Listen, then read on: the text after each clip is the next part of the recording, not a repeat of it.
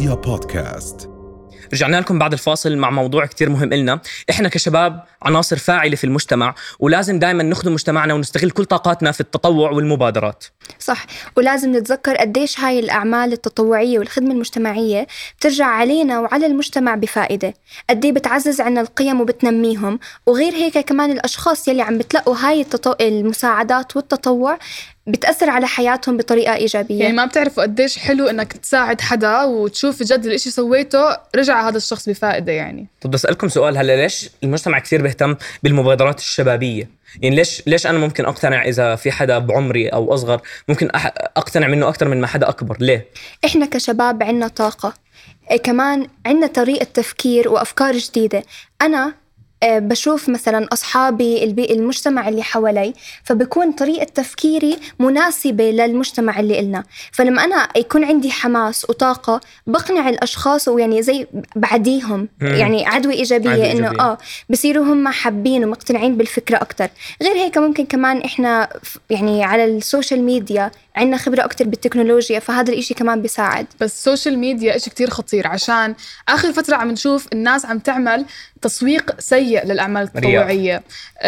بيكون هدف التسويق أول إشي سيء، بده يرجع عليه بالربح أو يرجع عليه بالشهرة. ثاني إشي عم بورجي الشخص المحتاج بطريقة أبدا مش حلوة على السوشيال ميديا، يا إما هو بتضايق يا إما بيكون المنظر مش حلو مش مناسب. بس في ناس ما بتكون قاصدة، يعني بيكون هو جد بده يساوي خير بس بيصور الشخص بفكر انه يعني إيش زي هيك حساس. لازم الشخص هو عم بيصور يكون منتبه ايش عم بيصور. احنا مش بس قصدنا هيك. انا بتذكر قبل شهرين او شيء كان طالع اكتر من فيديو على التيك توك، كنت اشوف ناس يعني واحد كان مصور واحد وهو بيعطي اكل لواحد هوملس، وبعد ما خلص تصوير رجع اخده وبرجع بيعطيه لحد تاني، فهو بس بيبين قدام الكاميرا انه عم بيعطي بس. انا بتفق معكم انه إشي سيء نصور لحدا يلي عم نعطيه الخدمه، بس انا بالنسبه لي السوشيال ميديا لها دور ايجابي كتير كبير. احكي لكم شغله، حتى لو كان انا هدفي اني انشهر، قديه حلو اني انا اخلي الناس يشوفوني وانا عم بعمل عمل تطوعي أو إيجابي، بدل ما مثلا أروح وأفرجيهم جولة في بيتي تعالوا شوفوا قديه عفشي مرتب، لا أفرجيهم إني أنا عم بساعد الناس، وحتى لو ما كان جد نيتي إني أساعدهم. طب يعني يكون هدفي الأساسي إني أنشهر بس؟ عادي لو هدفك تنشهر وعلى جنب ساعدة ناس مش مشكلة. ما هي ميرا بتحكي له هدفك تنشهر، بس ممكن يكون لها إشي إيجابي إنه الناس تعرف، يعني هذا إشي كويس يعني. بس نفس الوقت إنه ممكن الشخص يسوق هذا العمل التطوعي، وممكن يصور الناس بس طريقة يكون أول شيء مرتاحين ومش لازم يبين الإشي اللي عم بيسويه يعني. وكمان المدارس والأهل لهم كتير دور كبير بأنهم يحمسوا الشباب. يعني بنشوف مرات المدارس بتعطي الفرصة أو حتى بتطلب ساعات خدمة مجتمع تكون موجودة. هذا إشي كتير مهم إنه إحنا نحطه من ضمن يعني شو بسموها نمط الحياة اللي إلنا، لأنه لما تعطي الناس جد بتاخد إنه أنت نفسك تتعبى. بالضبط جد. يعني بتذكر مع المدرسة كنا نعمل كتير أشياء، نروح ندهن مكان، ننظف مكان، نروح على الناس ممكن كبار بالسن أو أيتام نعمل معاهم إشي activity fun، فبيكون كتير حلو. يعني بحس المدرسة لها كتير دور مهم بهذا الموضوع. انتوا كلكم خدمتوا مجتمع؟ والله حلو. انا ما عمري عن جد؟ لا مش حاب ولا ما اجتك فرصة مثلا؟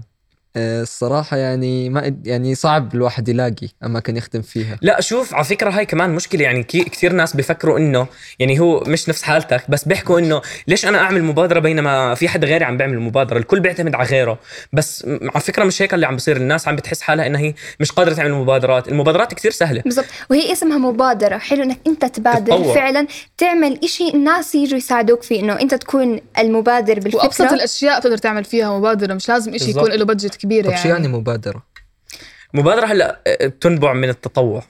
هلا شوف، مش كل مبادرة لها علاقة بالأعمال التطوعية والخيرية. أنا مبادرة ممكن يعني أبادر إشي بمكان عملي، بس المبادرة بشكل عام إنك أنت تطلع فكرة والكل يتجمعوا مع بعض تعملوها مع بعض. احنا نحكي عن مبادرات تطوعية، يعني مبادرات اللي الناس عم بتساعد فيها إشي معين بدون ربح مادي. بتتطوع بفكرة، تتطوع بفكرة نوعا ما. بالضبط. وما بعرف إذا أنتوا بتشوفوا بس تأثير هاي المبادرات ودورها بإنها يعني تنشئ جيل واعي كمان، يعني قادة، يعني جد بتزيد مهارات وبتعزز كمان المهارات اللي عند الشباب. يعني بتطلع كل إشي إيجابي عندك، وبتزيد على مهارات الشخص. يعني أيا كان نوع المبادرة اللي سويتها أو العمل التطوعي بتزيد على مهاراتك. رؤيا بودكاست.